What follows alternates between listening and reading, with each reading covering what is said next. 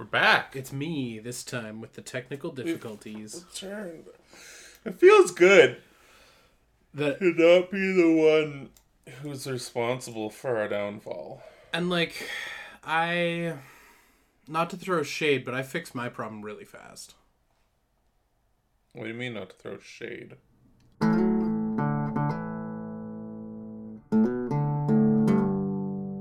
Welcome back to the podcast, everyone. This is Good Morning Toy World, your source for semi-premium adult-related toy content. I'm your host with the most, your ghost with the most, your one and only road tripperoni, and joining me, as always, via satellite, the stay-at-home daddy of Diaclone, Tony. Did you want to say hello to the people, Tony? Hello, everybody. How's it going? Welcome back. Welcome. It's good to have you. It's good to be here. Us. We've made it. All those jokes about me canceling and quitting the podcast, those were all jokes. Those were all jokes that one day will become true. What? No, this is gonna last forever. That would be so fucking crazy if we were like fucking 60 years old. Like double our current ages and just like still talking about toys. It's like... Yeah. I remember Ashley Wood before he died in a horrific jizz accident. He died the way he lived. Like a drip... Covered in feet and cum. Like a drippy oil painting of a vagina. Oh, what a character. Oh, man. Oh, no. Are we, like, putting up predictions of how we're gonna, like, end this? End the podcast? Yeah. Or, like, our lives... No, that's too dark. Oh, okay. Especially coming back. I'm going to say... Well, I mean, that would probably be one end of the podcast. But, like, what's the... Like, is it going to be a falling out between us? I don't think that'll happen. Are we... No, I don't think so either. It would have by now. Yeah, I think if our relationship were to end up on the rocks, we would have done that by now. Yeah, it would have been this last weekend. Yeah, that would have been the killer. I would have said one too many things in the car, and then you're like, get the fuck out. Slam the brakes and you break your nose on the dash kind of thing. Like yeah, a Tarantino flick. Meant talking about parking a bit too much, and you're like, you freak out at me. Yeah. Yeah, no, I don't think it'll be a falling out. I don't know. I think it's more likely that like our lives become too busy to a point where we can't really... Well, I don't know. It doesn't take a lot of time to produce this show. It's not like an intense thing. No, what's going to stop it is the technical issues that we always get. Yeah, I'm getting a little lag spike here. Yeah, I lost you for a sec there. I don't know what you said. It's okay. So I didn't say anything important. I think it's most likely that I was going to say that we get too busy to do the podcast, but the podcast doesn't really take a lot of time. Like, so it's not like, oh, geez, my life is so hectic. I can't find an hour to do stuff. I think it's more likely that, I don't know, we decide we don't like doing it, but I don't... And then, like, I don't know. I feel like no matter how it ends, I guess we can promise the audience we won't leave them high and dry. We'll definitely do a finale if we ever did end it, I think, right? Like... No, I like the mystery. Of it just abruptly ending? Yeah. No, I from the podcast I was on before, it was always a scheduling issue. Yeah. It's kind of like D&D, you know? But your podcast had, like, between 1 and 4 people on it all the time, right? Oh, yeah. Yeah. So, this is a lot more manageable. And that's the problem with D&D campaigns, too. It's like, you've got the DM who, they do all their homework, they get everything ready, and then it's like wrangling cats or herding chickens or whatever. It's just like trying to get 4 other humans in the same place at the same time. Yeah, just not doable. It's not fucking doable at all. Anyways, we're here. We're good. This isn't going to happen for a very long time, or it might. Well, you don't know. We're still a podcast. Stay on your toes. Yeah, hell yeah. We took a little time off because I went on an adventure, And yeah, tell us all about it. You're the one that did all the cool stuff. I just waited for you by the door like a... just waiting at your front door like for me to show up. Dog waiting for his master to show up. Oh, that's kind of cute in a tragic way. I had a fucking grand adventure. Road trips are really expensive. Oh yeah. By the way. But yeah, no, it was good. I went to Harrison Hot Springs, which is near Chilliwack, which is near Abbotsford, which is kind of near Vancouver. And yeah, we're going through like a forest fire season.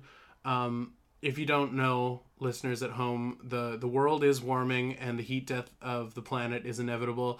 And a side effect is all the forests ignite. So when we were in Harrison, it was rather smoky, and it was good though. Like, it was nice to swim in the waters of the Sasquatch. So for those who also don't know, the Harrison Hot Springs area is home to lots of Bigfoot encounters, and the park there, the provincial park there, is actually called Sasquatch Provincial Park. Yeah, due to the amount of sightings that were cited. Yeah, so Sasquatch is there hanging out, doing stuff. I didn't get a chance to see him. I did see a fucking raven, like, up close and at, like, face level. That's like, cool. I could have reached out and touched this bad boy. I did a little hikey poo around a lake, and I reached a point in the trail, and I saw something scutter and fly up, and I was like, oh, cool, a crow. And I got closer, and I was like, not a crow, a garbage can size raven. Ravens are fucking huge. They're big boys. By the by. Because when you think of a crow, you're like, yes, the crow, nature's tiniest garbage eating bird. But ravens are like majestic forest versions of what crows wish they could be. And this bad... No wonder why Poe shit his pants when he had one knocking on his door that one night. They're so big. But homie flew up into the tree and stood on a branch, and I was like, all right, I'm just going to walk calmly past him and hope he doesn't peck my face, because if he does, he's going to win that fight like 10 times out of 10. And he was chill. He just like watched me walk by, and I was like, thank you, Raven, for granting me passage through your forest. And yeah, that was really fucking cool. So I got some nature in. The next stop was Revelstoke. Were you Revelstoke to go through there? I honestly didn't get to appreciate Revelstoke as much as I wanted to. So again, we were driving through the mountains, and unfortunately said mountains were on fire. So there was a lot of smoke, and right after we got through and landed in Revelstoke, my partner and I, we heard from friends. They were like, oh my god, did you guys make it to Revelstoke? We're like, yeah, what are you talking about? And they're like, they closed the highway you were on. So like, we just made it through before they closed it down. And we got to Revelstoke, and it was light out, and as the sun started going down, the sepia tone set in, and it just got oranger and oranger and oranger until it looked like fucking Breaking Bad, my dude. It was fucking crazy. Yeah, it was wild. Damn, that's crazy. I'm glad that you made it and got through there before everything like... Didn't die in a fire. Yeah, that too. That you made it through and then also didn't die on fire. And then the next stop was Calgary. But unfortunately, I got stopped in Canmore. Turns out I can drive real fast. So... Yeah? I apologize, Tony, if I told this if I told this story to you the exact same way in person that I'm going to tell it right now. I apologize. No, you should. It's fine. But I've told it so many times that it's kind of like a stand-up bit. Like, I've got my formula of how I tell the speeding story. So I was going real fast, and in my defense, that highway had no business being only 90 kilometers per hour. It was a straight stretch of road with a berm, grass in the middle, dividing the lanes of the highway. There's no possible way you could hit another oncoming vehicle. And for some reason, it slows to... It was 120. It slows to 90, and it goes back up to 120. So I was going a $148. No, sorry, a $142. I was going a $142, and a policeman coming the opposite way booped me. And then he wanted to be a cool son of a bitch, and he did a pit maneuver through the berm and came onto my side of the highway and pulled me over. And proceeded to give me little to no information as to how to deal with my situation, because apparently in Alberta, if you're going over 50, you don't just get a ticket, they summon you to court. So I have an official summons to the Canmore traffic court, not because because I did something wrong. Not that I'm a criminal, but it's just that at that point a judge has to determine the amount of your fine. So okay, I didn't know that part. If I was going 50 clicks over, my ticket would have been about $500, but because I was going 52, a judge has to waste my fucking time. And their fucking time. So the guy was a douche. I was like, hey, is there any way I can deal with this online? And he's like, nope. And I'm like, can I ask you a question? And he's like, nope. And he just like walked away. And I was like, cool. Holy shit. So actually, what is his fucking name? Corporal. If you guys want to look him up on his socials, and no, I don't know, just some fucking pig who works for the RCMP pulled me over. It doesn't matter. He was making his ticket quota. I don't care. Maybe I'll boop his name. Who knows? But yeah, I got pulled over, got a ticket, and then had to like do a bunch of Googling and be like, how the fuck do out of province people deal with Alberta tickets? And like, there's a whole cottage industry of lawyers who just go to traffic court on your behalf to deal with that shit, because most people can't just go back to fucking Canmore to deal with it. Yeah. But you have to pay them like 500 bones for their time. So it's going to be expensive. I might phone the court directly and be like, hi, due to COVID, are you guys doing Zoom lawyer stuff? Because I might be able to Zoom in or Skype in and plead my case and get my fine. So hopefully I can do that, because that would save me $500 on top of this already $500-ish ticket. So hopefully that's the end of it. But I did learn my lesson that Alberta is one big speed trap. There's some other predatory things Alberta does with traffic laws. Like, granted, I was wrong. I was fucking speeding. I got caught. I should pay a fine. I just think it's dumb that I have to do the whole rigmarole with the court thing, because I was 2 clicks over the arbitrary amount of clicks in which they issue tickets. So yeah, if it was like, if you're going like 200 in a like 50 zone, I feel like that might be a bit of a. But, like, yeah, highway and, like, only 2 kilometers more. Like, because with Vancouver, I mean, we've got, like, quite a big grace amount. Yeah, you can go, like, roughly 5 to 10 over, and a cop won't pull you over.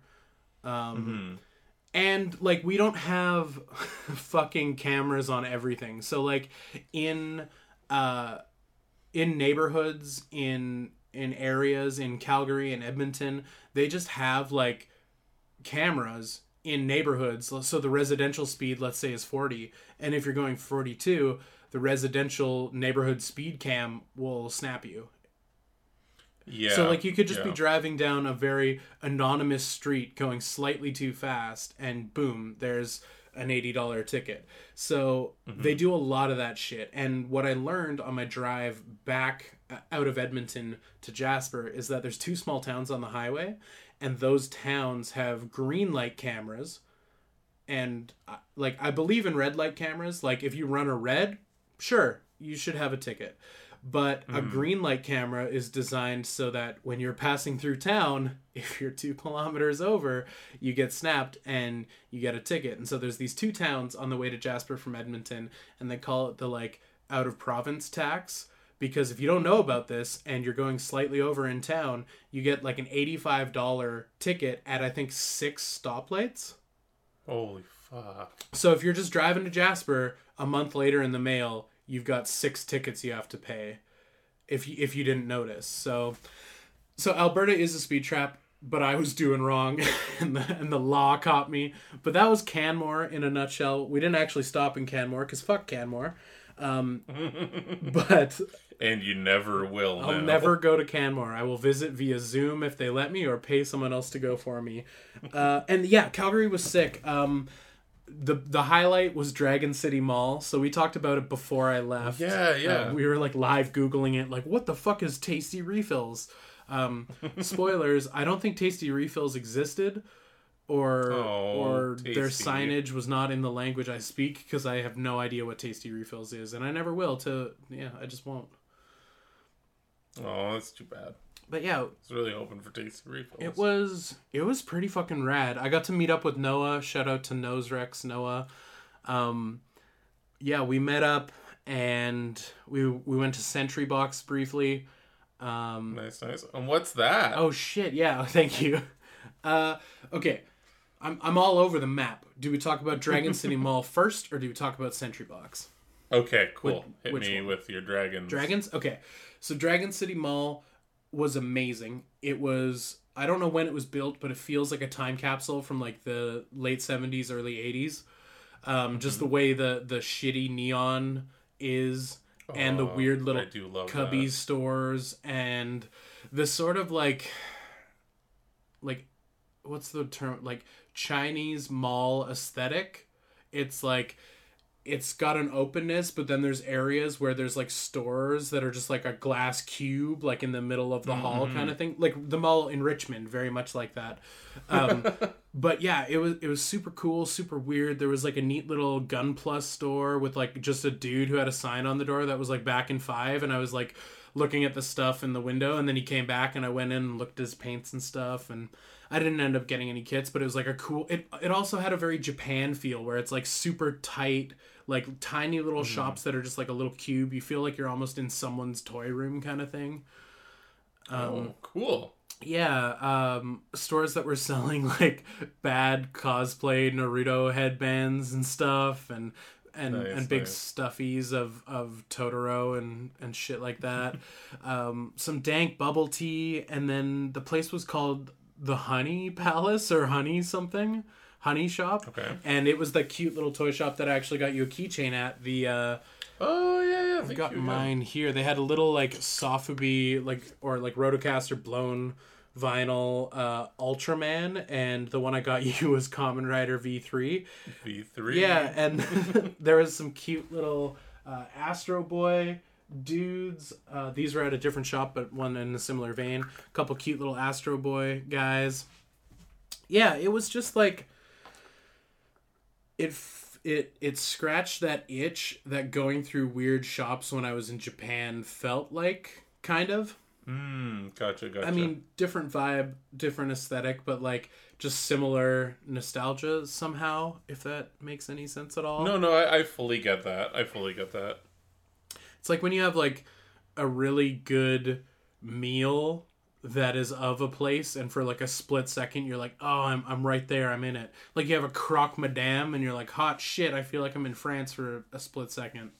Oh man, that brings me right back to being in France.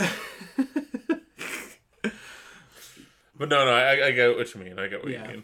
I've had a few similar feels as well. It was nice to feel feelings again. That was... You got to go on a field trip. Yeah, I got to go on a field trip. It was nice to feel anything at all besides suffering. So it was quite wonderful. That comes later. Yeah, we did dim sum, except dim sum's not really a thing because of COVID, so it was just Chinese food in a dim sum place. Nice. And Noah was way too fucking hungover to eat anything, so he had plain white rice. And I felt bad for the sweet boy. But yeah, we had a gay old time. It was so nice to meet up with toy homies and do the kind of toy homie activities that I like to do, which is like looking in every nook and cranny of a weird fucking mall. And yeah. Hell yeah. So shout out to Dragon City Mall in Calgary. If you're ever in Calgary, go to Dragon City Mall and fuck around. It's a good time. I highly recommend it. Yeah, just lots of weird little neat shops and like cool finds, like these the Sofubi keychain things that I found. Like they were kind of they're in little like plastic blister pack sort of packaging, and those were all like packing taped together to make this like rod, and then the packing tape was stuck to the wall, and I pointed it out to the lady, and she came over with like fucking shears and like clipped the tape off the wall and like cut the two I wanted from it and like taped it all back to the wall. And like the That's a lot of work to right? just get. Well, not really, because they had been there forever. Like, they had been there since the dawn of time. And, like, the price sticker was, like, handwritten, and they were super cheap. They were, like, $3 a piece or something like that. $3 or $4 a piece. So, like, just, like, super neat shit like that. And that's the kind of, like, toy hunting and digging that I really love, is, like, just finding this weird, like, specific to you, obscure to everyone else kind of thing, and just being like, yeah, that's the fucking thing right now, and I want it. This is my shit. This is my shit in my this shit. moment. Yeah. Cool. Hell yeah, that's awesome. Yeah. Now, what was the other place that you were talking about? Where I got distracted and we picked one and not the other? Yeah. Sentry Box. I know what it was called. I can recall memories from moments ago. Yeah, I went to motherfucking Sentry Box. Sentry Box is like the biggest wargaming store in Calgary, and then their like card aspect of it, because they did Magic and Pokemon and all that, got so big that I think they bought out the place next door to themselves, and like Sentry Box cards is like its own separate thing, and I didn't actually go in that place, although I kind of regret not going in. But yeah, Sentry Box is super cool. It's like if you step inside it, there's kind of a big mezzanine that's like a horseshoe shape, and then there's like a sunken basement-y, well, not basement-y, just a sunken level that's like open air atrium to the weird mezzanine. And down below is where all the toys, or not toys rather, the model kits and role-playing games and models and miniatures and paints and all that shit lives down there. And then in a not COVID world, that upper mezzanine is where all the tables live, where people are playing games and shit. Oh, cool. Okay, yeah. It was really cool. Nice. It was really comprehensive. They had more Warhammer there than any store I've ever set foot in. Oh shit. They had almost every set out right now. And even shit from Forge World that has like the shit ass garbage Xerox print off that they just saran wrap to the box so you know what it is. They've got the expensive. They've stuff got the expensive with the premium stuff. Packaging. The stuff that Games Workshop will show up at your house with a gun if you 3D print yourself. So they've got that stuff. They even had some older sets. Like I saw a couple boxes of Warhammer, like the old fantasy art on the box and stuff, like last gen old Hammer boxes of Skaven and shit like that, which was kind of cool. And then they had a glass case that was full of like, this is something I've never experienced, but used Warhammer in an actual store. So there was like half built, half painted kits of someone who was like, I'm gonna play Orcs this week, and then didn't commit. So like semi-assembled boys and the rest of the sprues that go with, and they're just like, they're all pretty darn cheap. Like you'd save, like if you just wanted a band of war boys and the box is $40, I would say that the used ones were half that. So get some good deals on some half painted kits. Yeah, totally. Yeah, really cool shop. That sounds fucking cool. Hell yeah. But they're Perry miniatures, which are the ones we want to use for lacking. Yeah, the ones we want to make into turnip lads. They had them, but all of the prices were between $5 and $10 more than Imperial Hobbies in Vancouver. So I didn't jump on any, but yeah. Well, that's okay. That sounds like a bit of a spoiler for later this episode. It does. I feel like I'm talking a lot though. No. You're the one that did the trip. I'm just here. You're just here. Yeah. So wait, you're good. If you were to go to a Dragon City, right? Yeah. Now that I've told you what Dragon City is, now that you're filled in, you fully understand my opinion of it. If you were to go to Dragon City, what would you be looking for? Oh, I'd be looking for those like weird little dirt like toy shops. Hell yeah. Like without a doubt, because those sound fucking sick. Fuck yeah. Yeah. So and then maybe some bubble tea. Yeah, bubble tea was tight. I've turned over a new leaf. I like matcha now. Yeah, I was there when you realized that too, and I was kind of like, I kind of want to leave. Are you yucking my yum weird. Or whatever people are saying these days? A bit, but that's okay. Man, Fuck that. You can't be right about everything. Well, that's why I made a podcast, is so I could pretend to be right about everything. Yeah, that's what we're here for. That's what we do. Although I will say, in my defense, even though sometimes I think I'm right about everything, I do oftentimes take a chance to assess and then readjust my opinion accordingly. That's good. Yeah.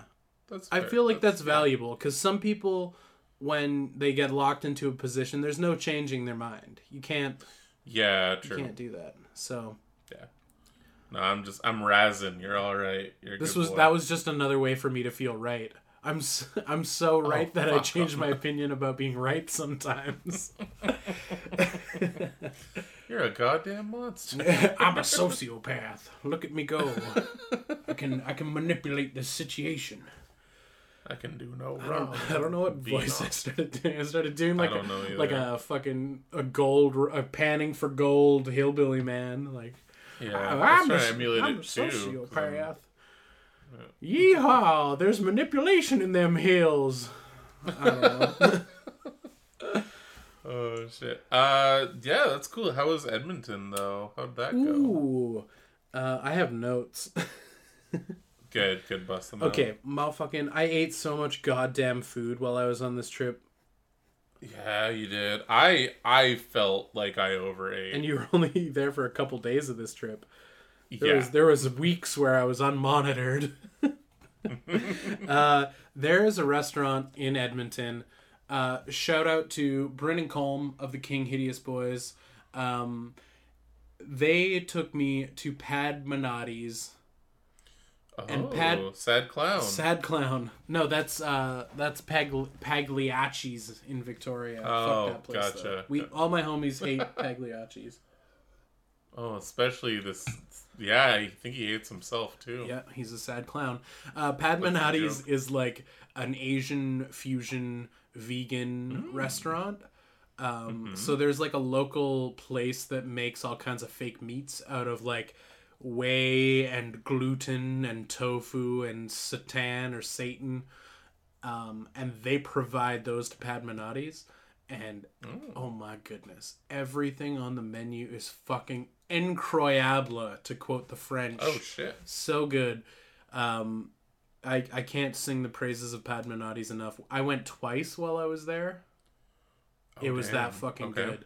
So if y'all are vegan and are in Edmonton, what are you doing? Why aren't you eating at Pad Manati's right now while listening to this? So.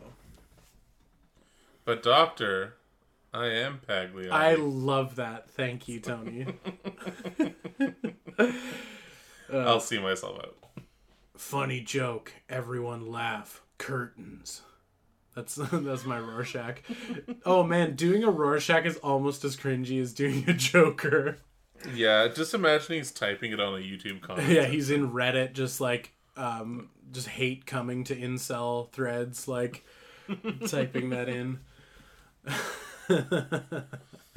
Oh my god, incel Rorschach. Wow, Rorschach was a fucking incel. Yeah, I think you could just say Rorschach at that point. Yeah, dude, revelations are happening here.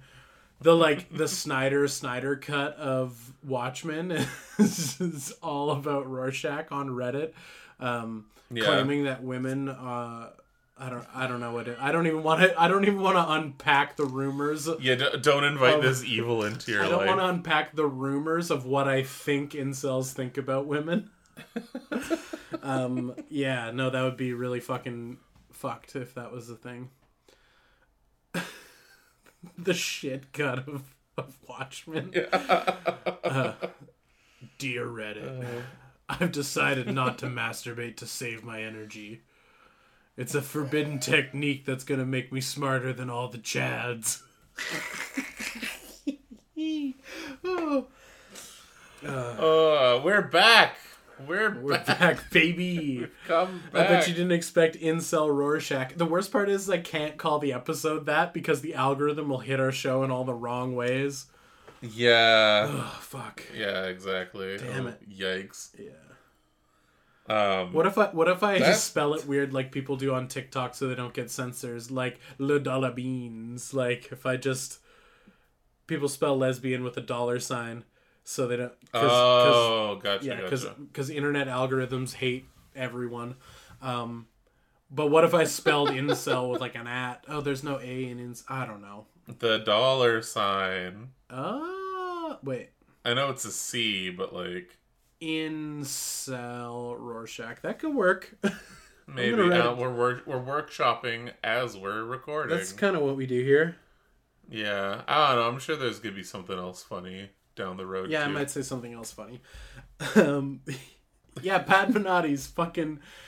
I am Padmanabhi, doctor, or whatever the joke was. I can't believe that joke is derailed. He's so bad. It was so good. I loved it. Did they ever make good Rorschach toys? Probably not. No. Anything done by DC is usually bad unless it's. Yeah. I feel like they made toys for Watchmen, but the action figures were more in the vein of like a McFarlane sports statue style. Like they didn't have a lot of posability, just like an arm that swiveled kind of shit.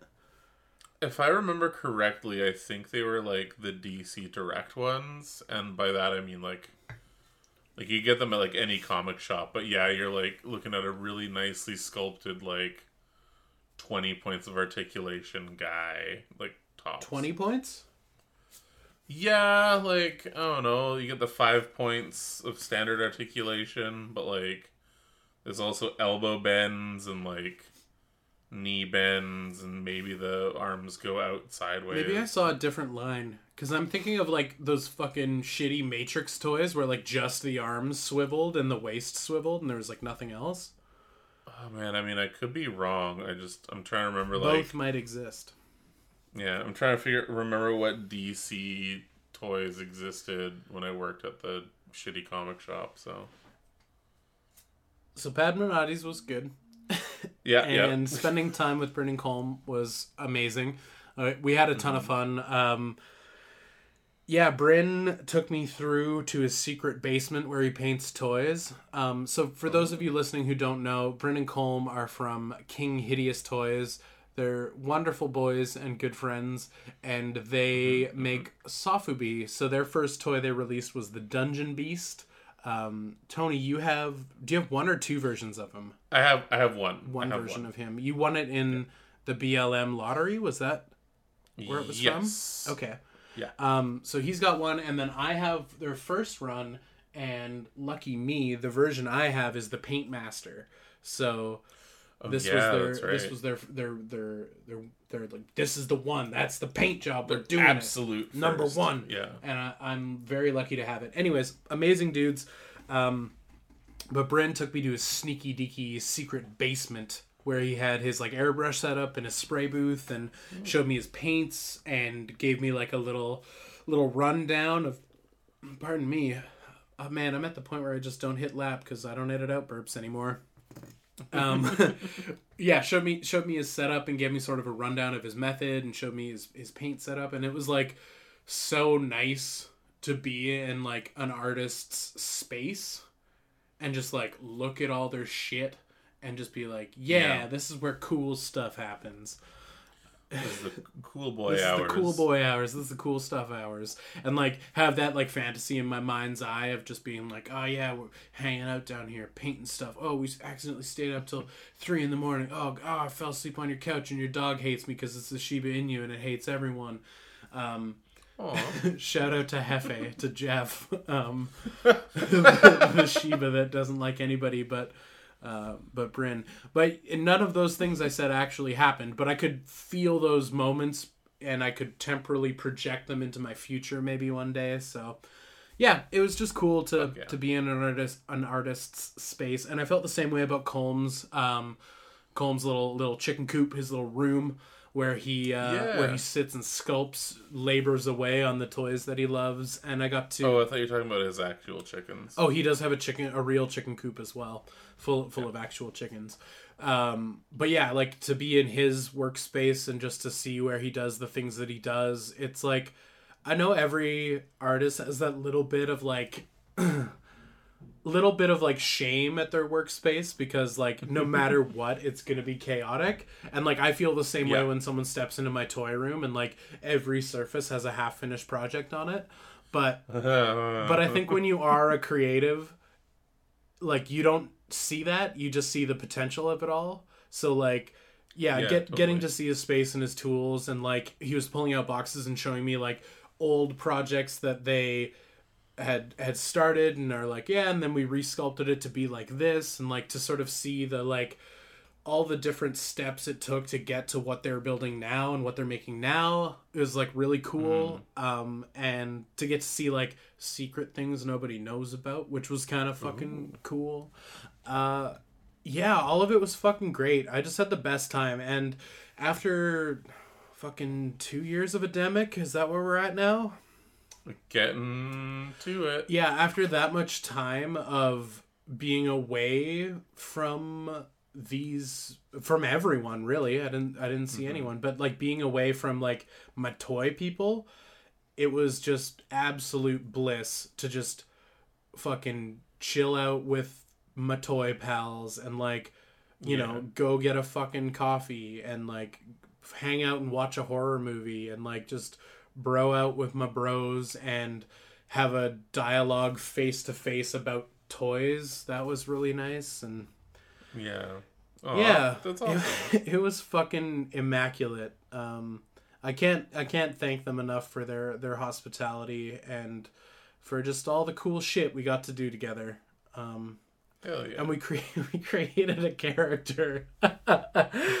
we created a character called Vera. I don't know how we got to Vera the ghost or Vera the voice from beyond, but Vera she was around. Yeah, Vera was definitely omnipresent. So the concept was being haunted by a ghost, but the ghost that's haunting the house, that's like terrorizing the children of the family, Vera, she like adapts to more modern slang and modern colloquialisms to be better at scaring kids.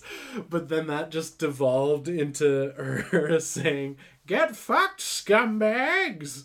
And we just kept doing this like old hag witch voice. And then like there's so many scenarios where it's hilarious to shout "Get fucked, scumbag!" Like, oh my god, someone comes in front of you in their car and they don't signal and it's like, "Get fucked, scumbag!"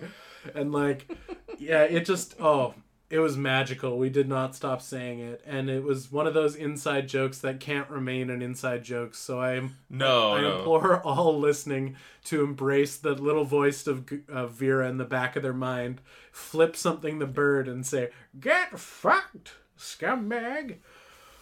Become haunted yourself with Vera. Yeah. I know I did.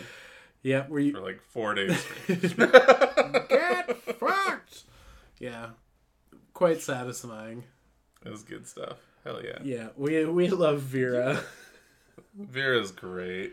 The voice from beyond. See, that's another episode title option. Vera, the voice from beyond. Absolutely. There you go. And way less algorithm upsetting than Incel Rorschach. Yeah. Mm-hmm. Well. Oh shit. Okay, so after that we left Edmonton. After all the good times, we left Edmonton. That was it. That was the last of Edmonton. We were gonna camp in Jasper, which is fucking beautiful. Shout out to Jasper. Shout out to nature. Shout out to, well, I don't believe in God, but shout out to the chaotic universe of things that's it's a little bit of God, smashed together until that was formed. Jasper is amazing. We were gonna spend a night in Jasper, but we looked at the forecast, and it was supposed to rain until like 9 o'clock at night. Ew. And then it was supposed to drop down to like -1 or -2 once the sun went down. And we're like, okay, drive all day in the rain, set up a tent in the rain, freeze our asses off all night, then take down a wet tent and start driving in the morning. Or stay an extra day in Edmonton and do a cannonball run to Kamloops the next day. We did that option instead. But driving through Jasper was fucking beautiful. I need to go back and I need to like spend a couple days there camping because it was so beautiful. Yeah, that's fair. Yeah, I've heard really nice things about Jasper, so one day. Kamloops. I honestly don't have an opinion of Kamloops.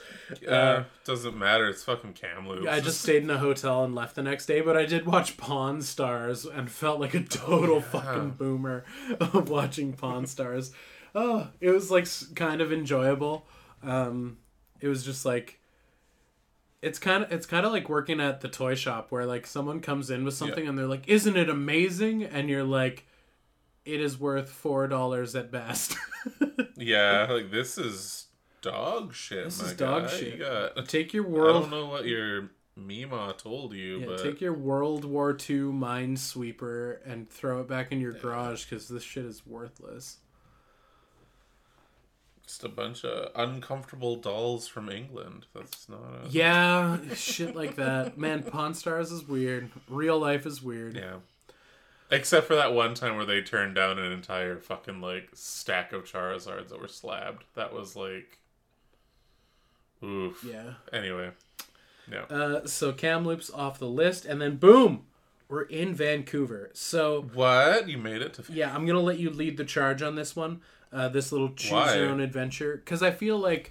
I don't know. I mean, I see Vancouver from my eyes every day I'm here. Here's the choose your own adventure. Just roll with me, dog. Okay. Do you want to talk about Ramen Town? Do you want to talk about Toy Traders? Or do you want to talk Imperial?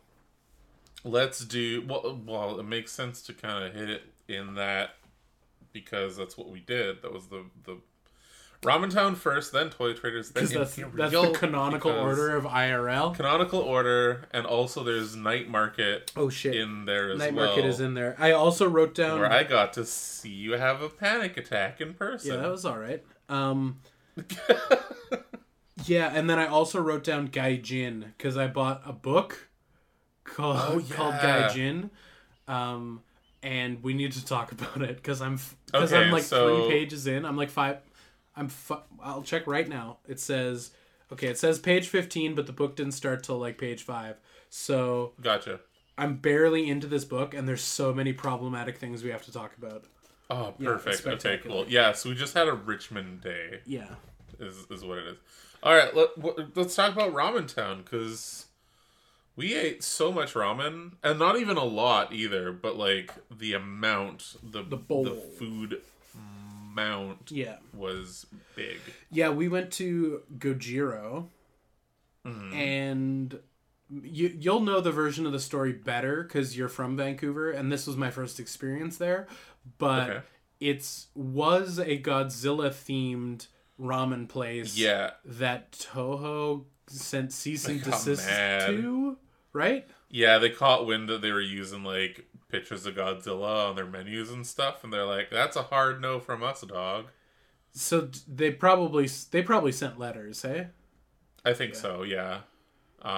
So they had to like change up their signage, but they were allowed to keep the name Gojiro, which is fine. Yeah, because that's probably not trademarked. Yeah, and they changed I think the spiciest one used to be called Atomic Breath. Oh, I think it still said. But now I think it still said that on the menu. I think it's just called Atomic Spicy now. Oh, okay, all right. I could be wrong. Maybe I should go back again and check. You should. It was fucking delicious, man. Double check it. It was so good. But like so we didn't really we found a cute, charming restaurant for breakfast. Stumbled upon it, which was great. But by the time that we were able to like eat dinner, by the time we were able to get ramen, we were pretty hungry. Yeah, like we were ready for some food. I was really hungry, and I told you too. I'm like, the bowls are pretty fucking big. Just a heads up. Usually when I get ramen from there, I just get a bowl of ramen. Yeah. So and then that's we got there, and when we got there, I was hungry. And then we waited in line to get in for probably an hour. Yeah, give or take, it was like an hour. We were turnip talking though, so we killed the time. We did kill the time very quickly talking about turnips. And then so we order our ramens, and I'm like, best thing to do is just get the big boy bowl and either get your sprouts on the side, or not at all because they just bog down the meal. And I gave you my little insight about Sprouts because I have a weird thing where I'm like, I like Sprouts when they're like dry, if that makes sense. Yeah. But like when they're wilted, it just grosses me out. Like I can't have them in my chow mein. Like that kind of grosses me out. I can't have them in my pho. I can't have them in my ramen. But like in a rice or regular noodle dish, it's like, oh yeah, this is great. I worked in a restaurant that used bean sprouts for fucking everything. And like every meal at that place was topped with bean sprouts, or they went in them, or both. And so because I've handled so many fucking bean sprouts in my day and dealt with so many walk-in fridges that only sort of hold temperature, bean sprouts are amazing when they are fresh, and when they go off, they are the most disgusting, vile smelling, slimy garbage you've ever known. And because I dealt with so many spoiled bean sprouts, the threshold between fresh and rotten in my brain and in my nose and in my taste buds, that there's a very minute threshold. So I just don't eat them at all, because ever since working there, every bean sprout I've ever had since has been rotten to my taste buds, even though it's probably technically still edible.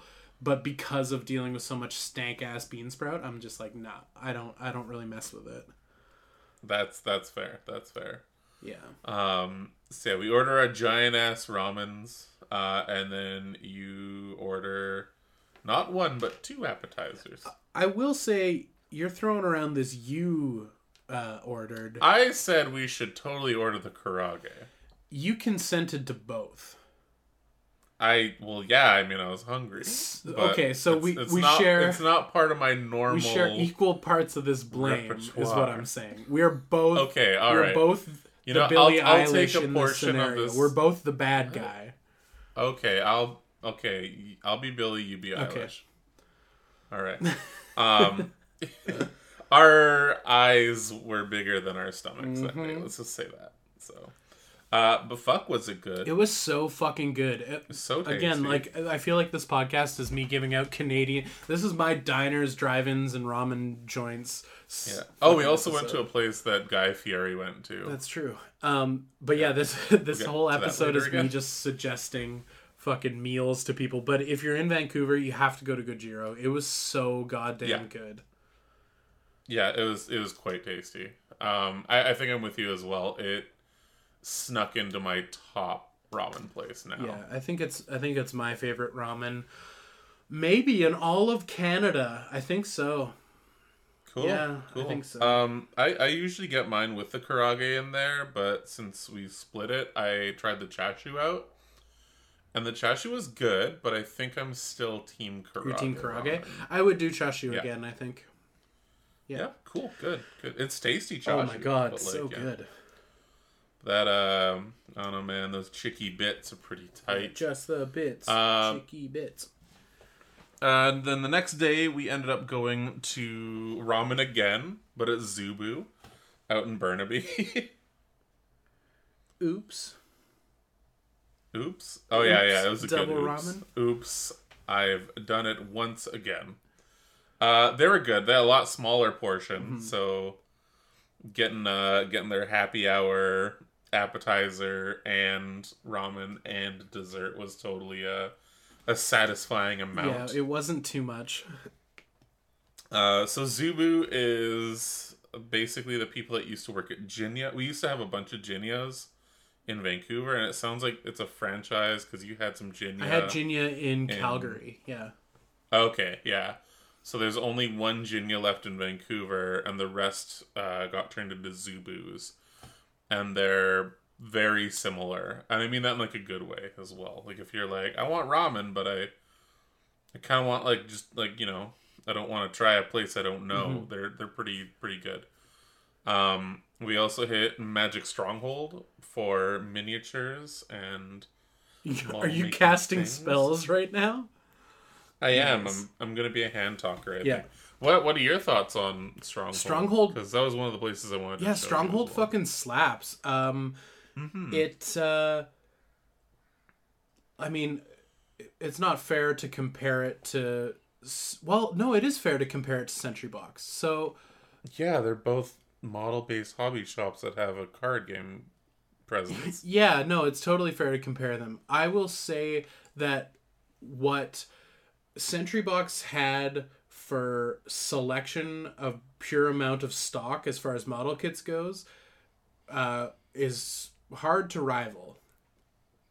Mm-hmm. Though Stronghold did not rival the amount of kits they had, they fucking blew them out of the water when it came to paints, brushes, supplies, all of the shit you need to make shit. They even had Coat d'Arms and Finger Kiss Lip Explosion. I kind of wish I grabbed some now that we're talking about it, but oh, you did? No, I didn't end up getting any. But if I thought you did, you bitch. You fucking stupid cunt!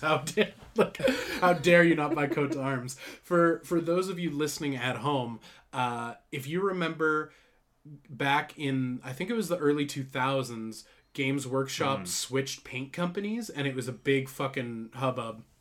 So their paint traditionally had been made in the UK by a UK-based company that I think was also the same paint company that used to produce the paint for all of the fucking... Maybe this is just made up lore, so don't quote me on it, but the version of the story I got was that same paint company they used to use produced all of the paints for the British Army when they were painting warships and stuff. So their war pigments... war paint pigments were perfect to a T because that's what they did. But I feel like that's the kind of urban legend that everyone gets about a paint company. So maybe it's not true. Yeah, my paint guys actually killed people during the war. Yeah, my paint guy is also my dad, and he works at the paint. He works at Xbox Live, and he's gonna get your Halo account banned because you keep sword canceling me and killing me. So they have... This is a wild ride. Thank you, everyone, for putting up with it. They have thank you, and we're sorry. Coat d'Arms paint, which is the original manufacturer of Games Workshop paint. So, save a few name changes for legal reasons. All of the paints that Coat d'Arms make are the exact same paints you got when you were a kid making Warhammer in the 90s. So that's really fucking cool, because fucking nobody carries that. It is so hard to get because it's expensive as fuck to ship that from the UK. So I was super impressed to see that. So, yeah, amazing shop. So cool. Fuck yeah. Then after that, we ended up hitting up Toy Traders. How was Toy Traders? How was your BioShock Infinite minis that you got? So, Toy Traders. Toy Traders is the biggest used toy store in all of Canada.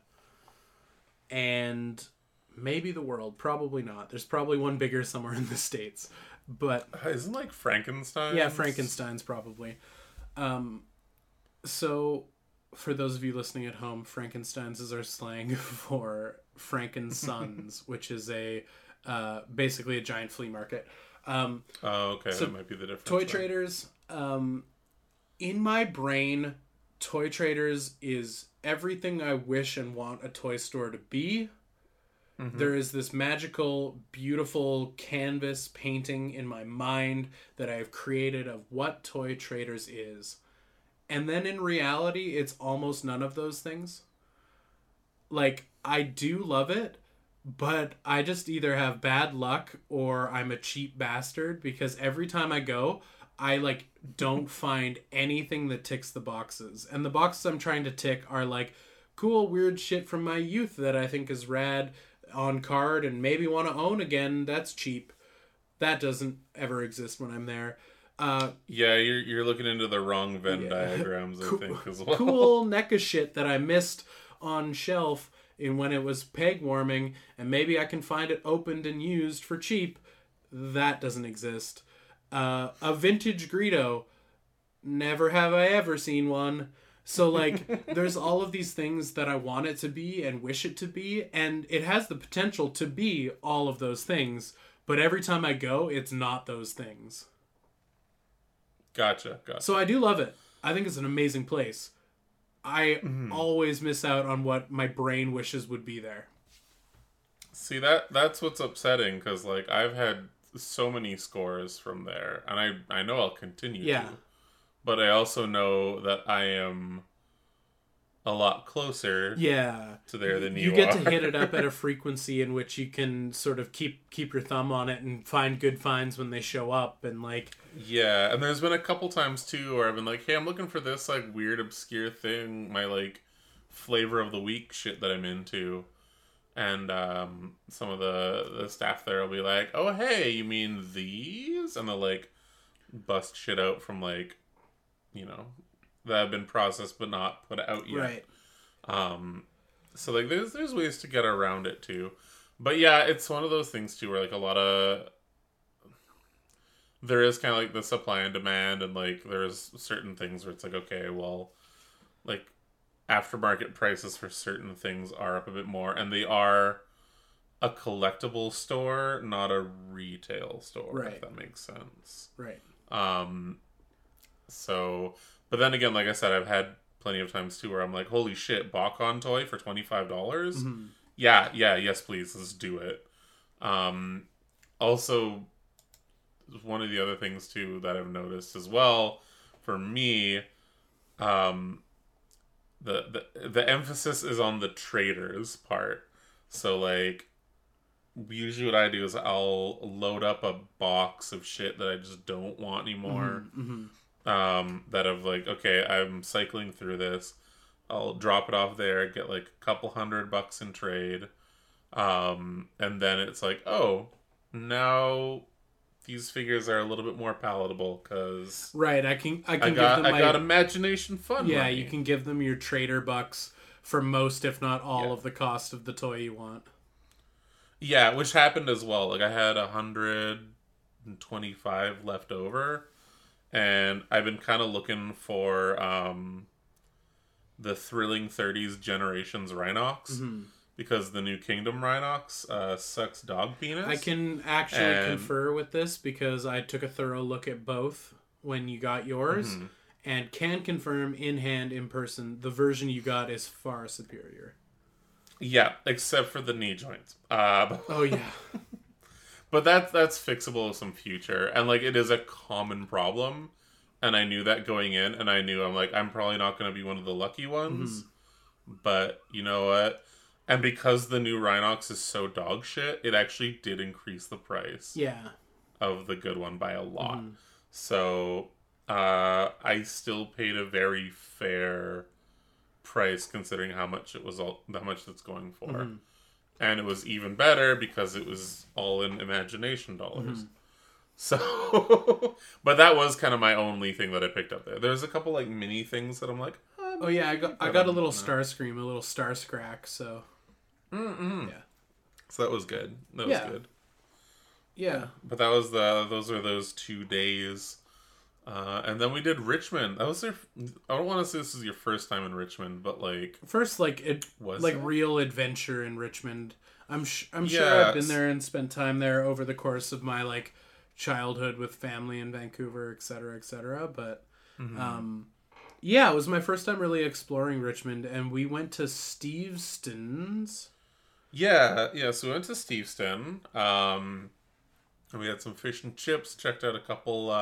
So Steveston is like a fisherman village, and also a backdrop for a lot of series.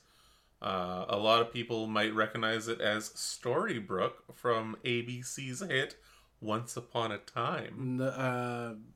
Cool. No, we don't. I know we don't talk Disney here because Logan gets panicky again. I don't get panicky. Just Disney fucking sucks. Yeah. So it's a charming little fishing village. You're like shaking your head. It's a bit, Logan. We're doing a bit. Okay, bud. I'm razzing you. Yeah. This is the last episode of the podcast. This is it. We called Nailed it. This is the last one. Okay, no, sorry.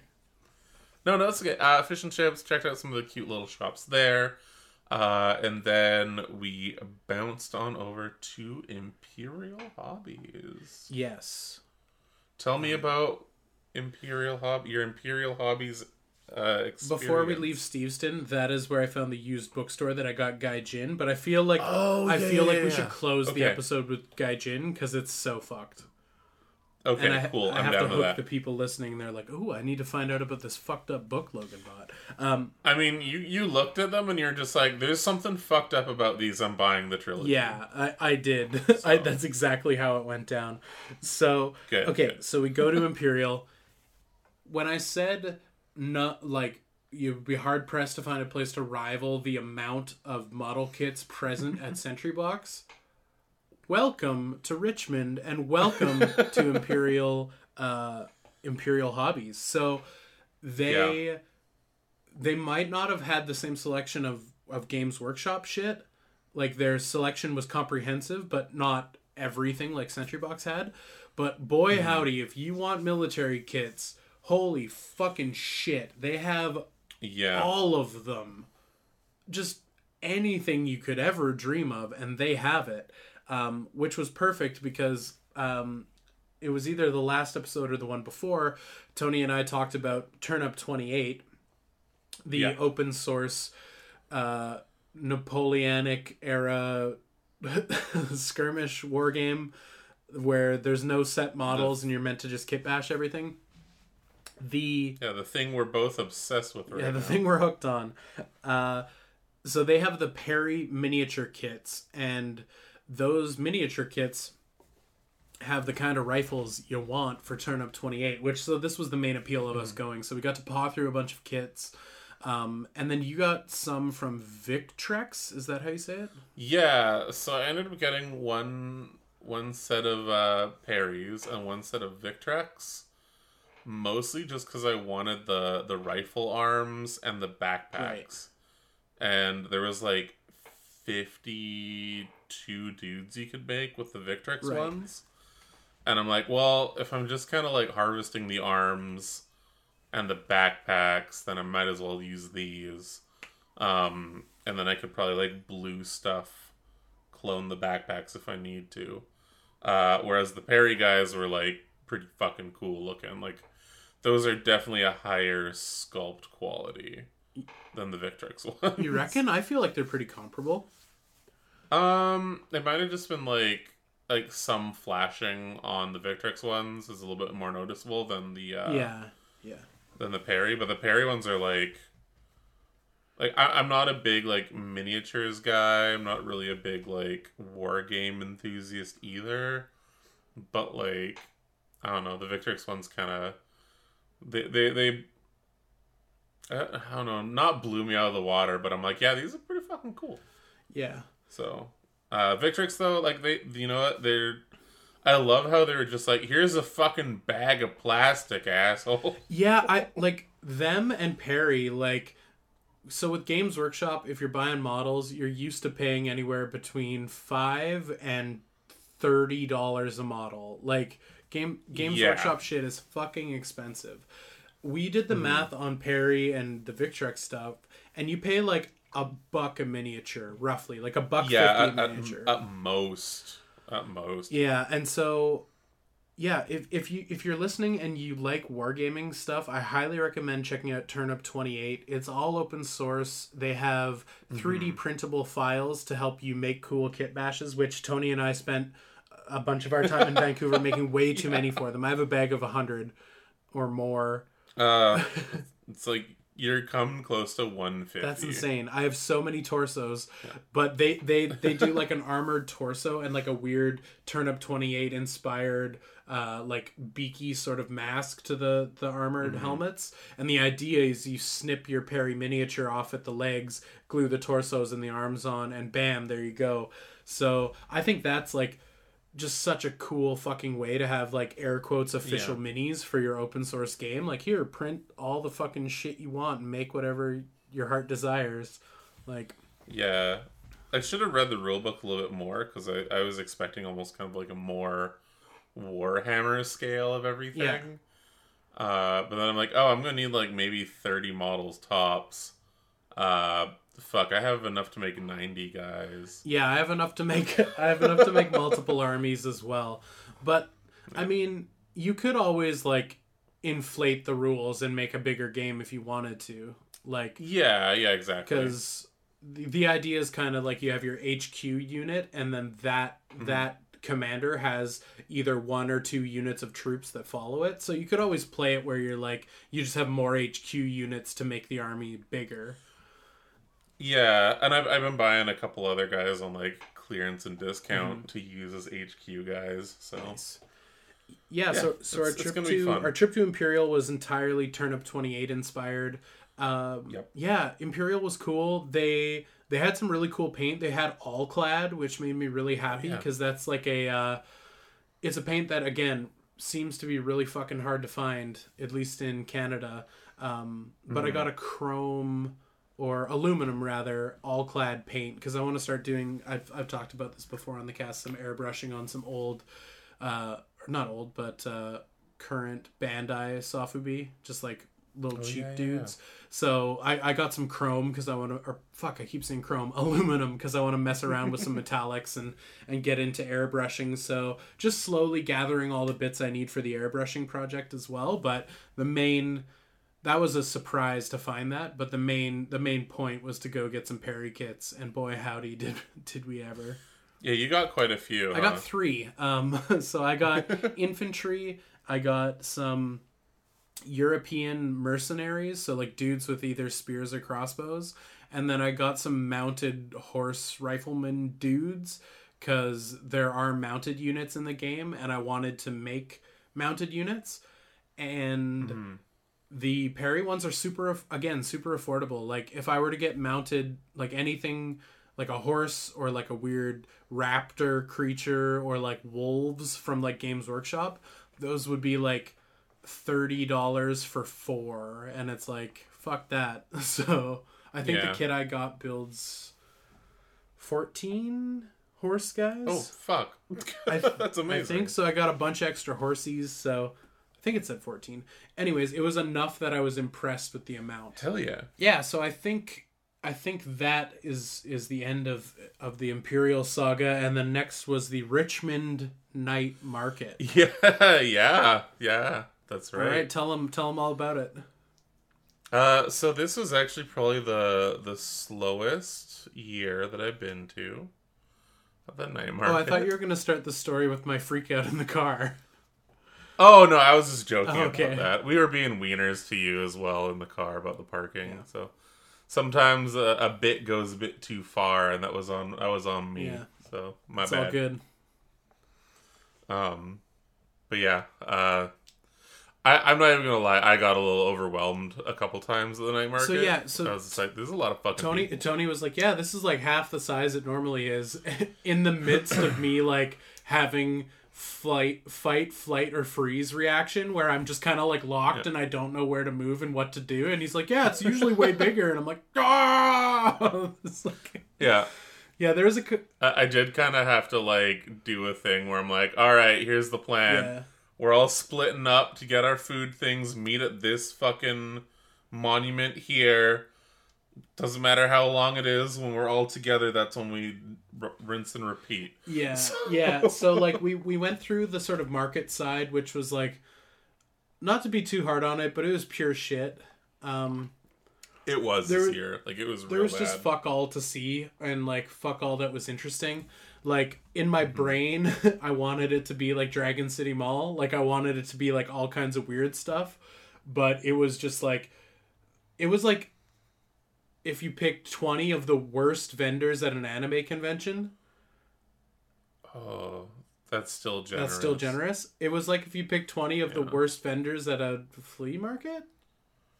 Yeah, there we go. Yeah, well, it was just like all like AliExpress socks and like jewelry and just garbage. So the buying shit area sucked, but then the food shit area was dope. The only caveat being surrounded by way more people than I've interacted with, or the biggest crowd I've been in a very long time, which was a little panic inducing. But overall, I think we managed it well. Well enough. But it was a good time, but I don't think I ever need to go back to the Richmond Night Market. Yeah, I honestly think that was kind of my last time for a very long while too. Like I used to go every year with friends. Yeah. But then I think I missed the last few years even before the panini happened. Yeah. I just I don't know. It was all right for what it was. I wanted some like Gremlins ass shit where there's just like a weird old man selling like a fucking Daruma with someone's soul trapped in it, or like. I can honestly tell you that's never been a thing at the night market. Oh, okay. It's always just been. What was really cool, they used to have a second night market. Well, this one is the second night market. The first one used to be down by the docks, close to where the IKEA is. Was that the one where you could find like a monkey's paw with wishes in it and stuff? No, but Evertoys used to be there. What's they Evertoys? Were like. So Richmond actually used to have a bunch of like Japanese import shops. Really? Yeah, and now we don't have any. Aww. Except for the very expensive one in Aberdeen. Oh yeah, fuck that place. Yeah, that place blows goats. I'm not gonna mention it, but like if you know, you fucking know. If you know, you know. But yeah, Evertoys. I think Evertoys, the owner, ended up becoming the guy that started Fans Project. Oh, he's not the one whose soul got trapped in the Daruma, right? No, that was the other guy, and his whole fucking deserves to be in there. If you know, you know.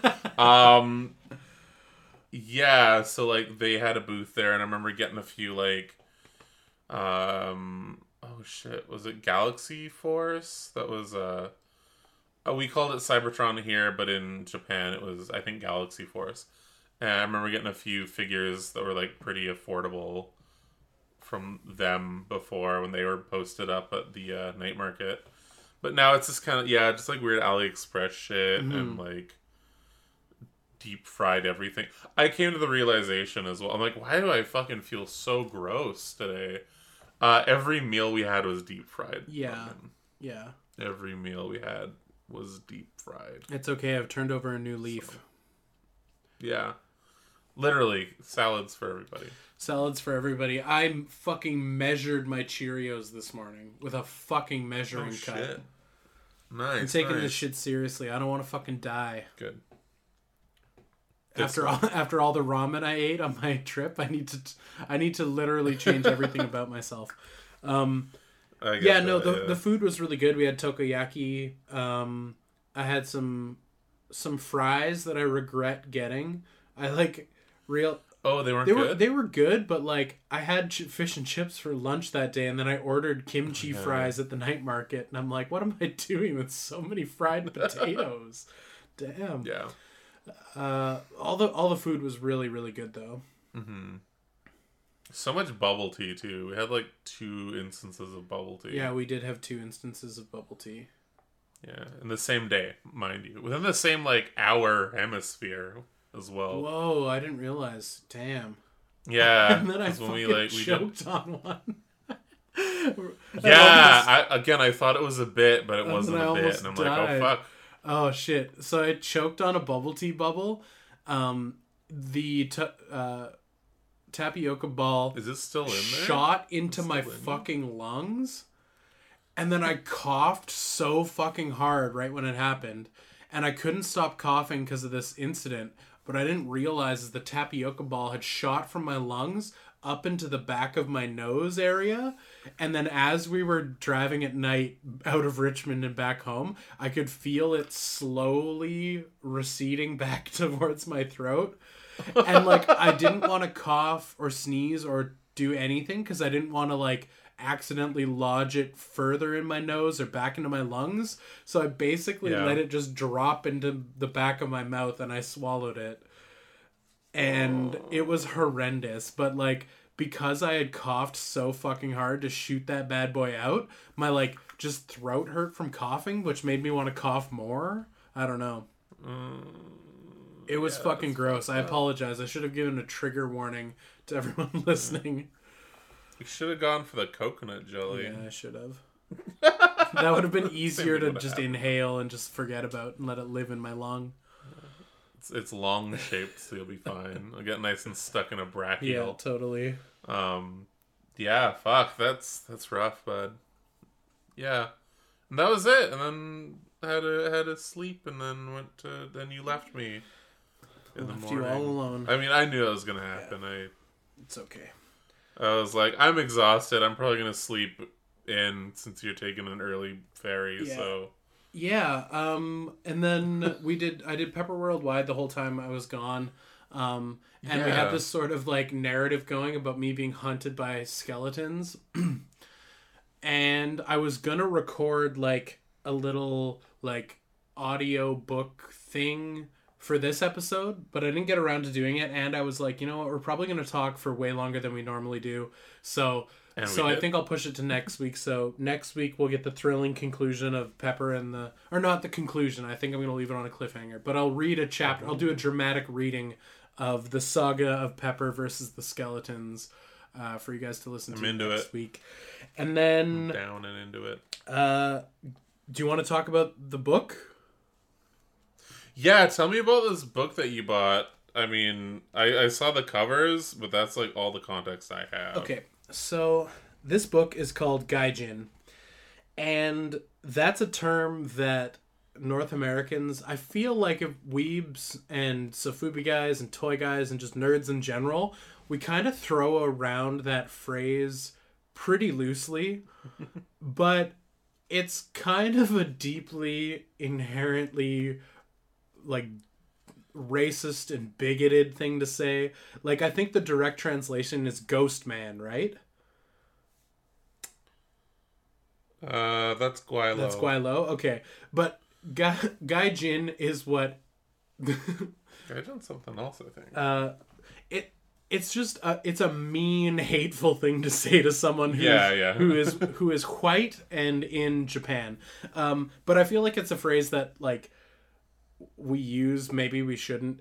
Inherently, it's racially charged and kind of offensive. And this book jumped out at me. I'm like, first off, it's written by a guy named Mark Olden, and I'm like, yo, Mark wrote a book called Gaijin.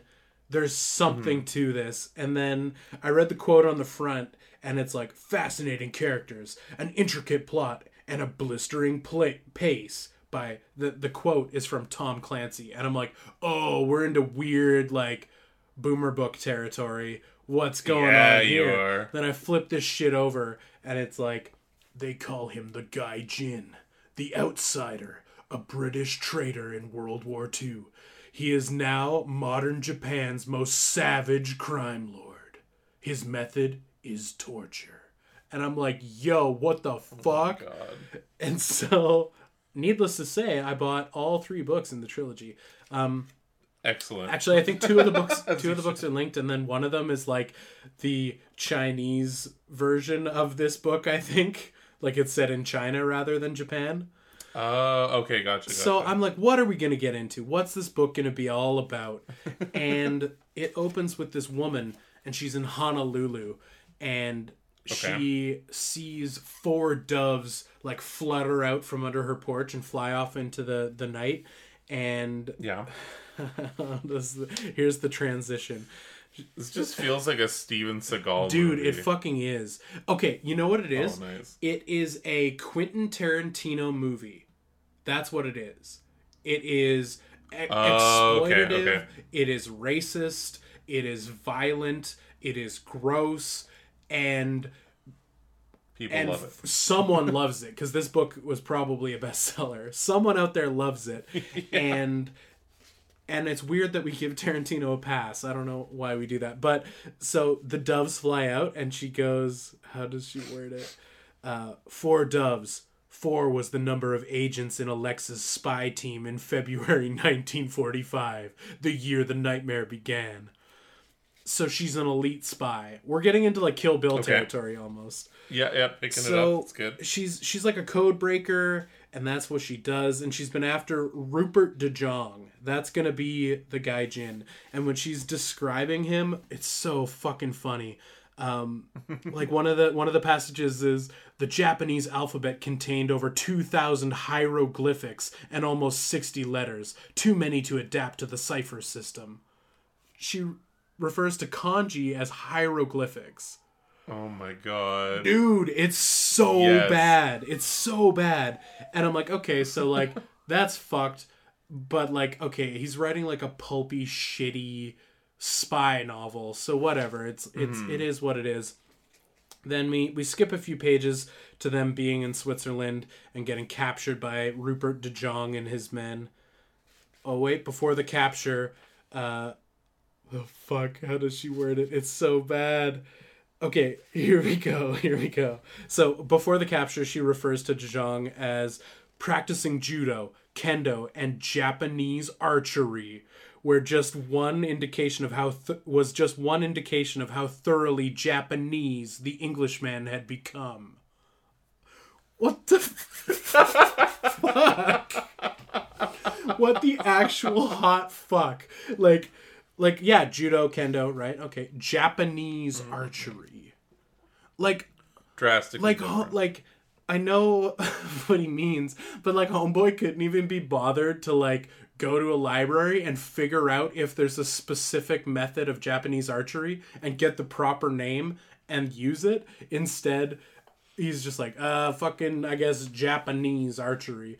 But like the way it goes from that to it was an indication of how thoroughly Japanese the Englishman had become. It's so like deeply racist in a way we don't like to acknowledge.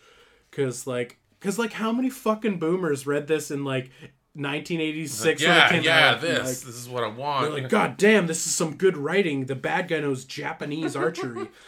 And just when I thought it couldn't continue to be more offensive, so they get captured, and she's looking at a photo on a Swiss-German farmer's mantle.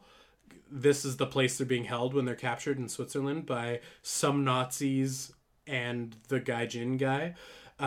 Yeah. So she's describing this picture, and the picture on the mantle is... It's the farmer and Himmler. He's standing next to Himmler, and it says, "Holy the shit. round-faced, chinless Himmler was dressed as Abdul Hamid, the Sultan of Turkey, and Schulman, that's the farmer, in a turban and blackface." All right, what the fuck?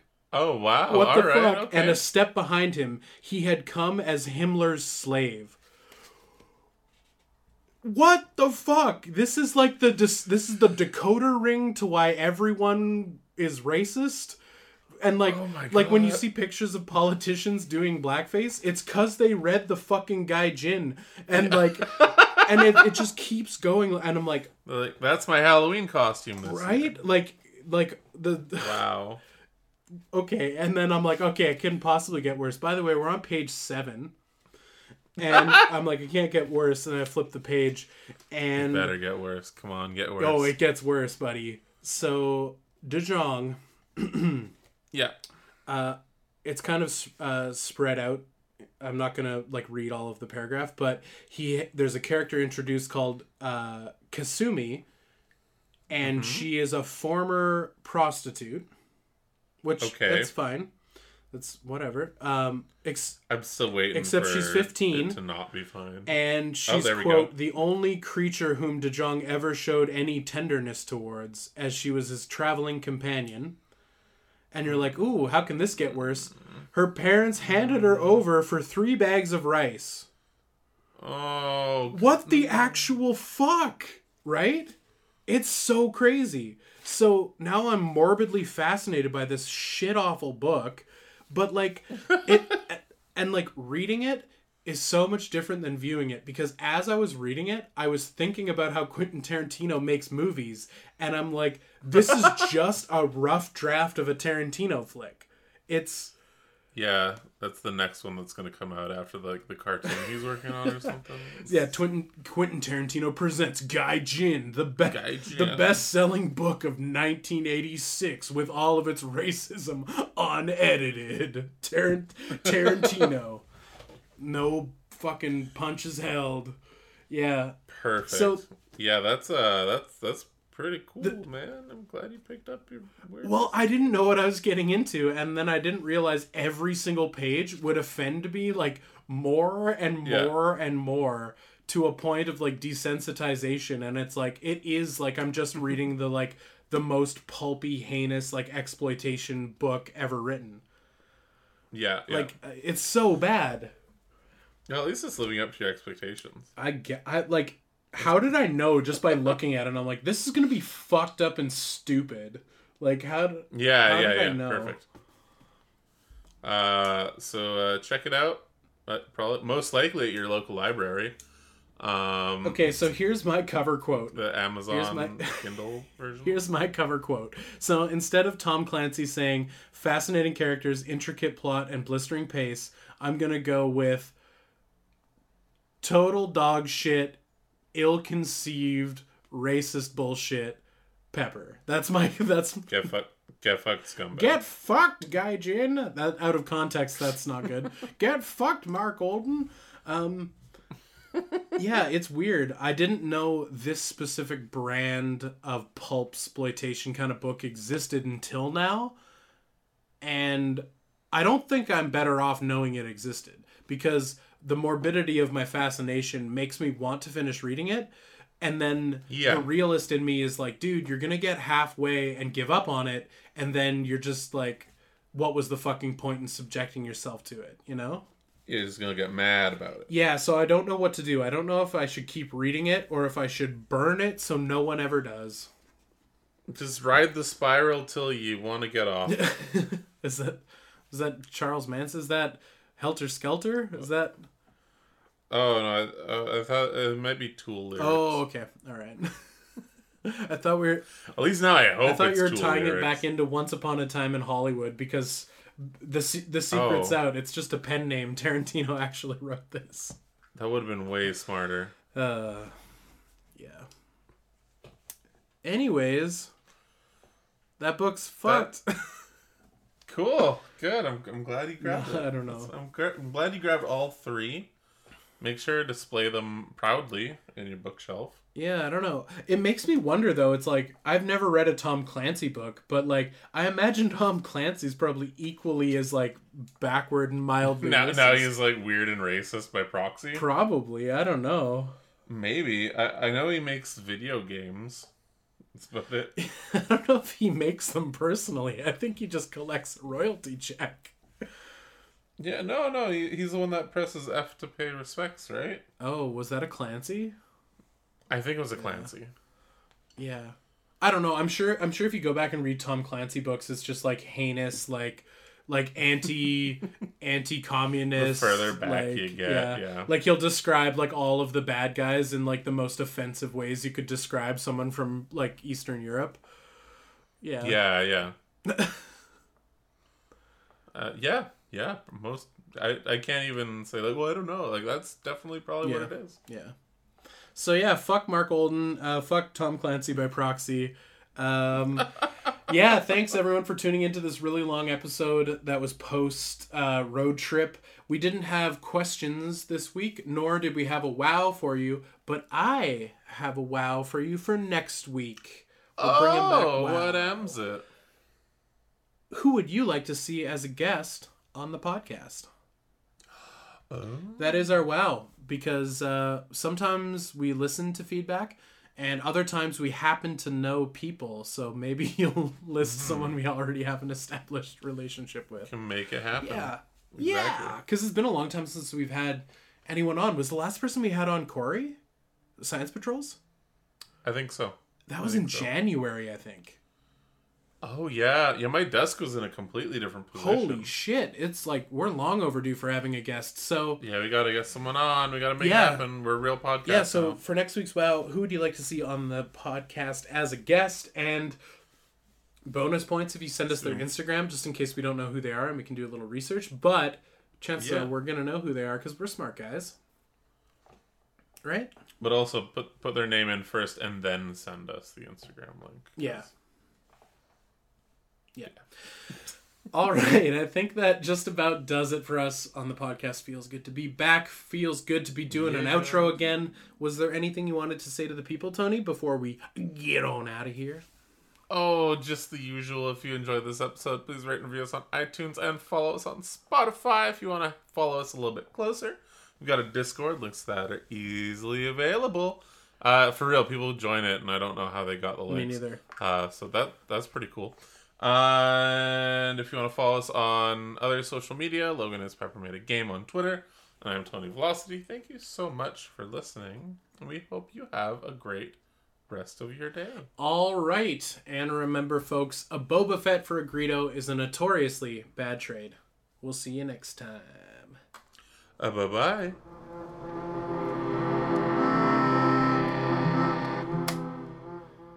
Oh, I forgot to mention it on when we were doing the actual episode, but when I was in Calgary, I went to an antique mall and I got another vintage Greedo. Oh, shit. That's a perfect bookend there. I'm glad you got at least one. Oh, he's going on the shelf. He's on the shelf. He's on the shelf now.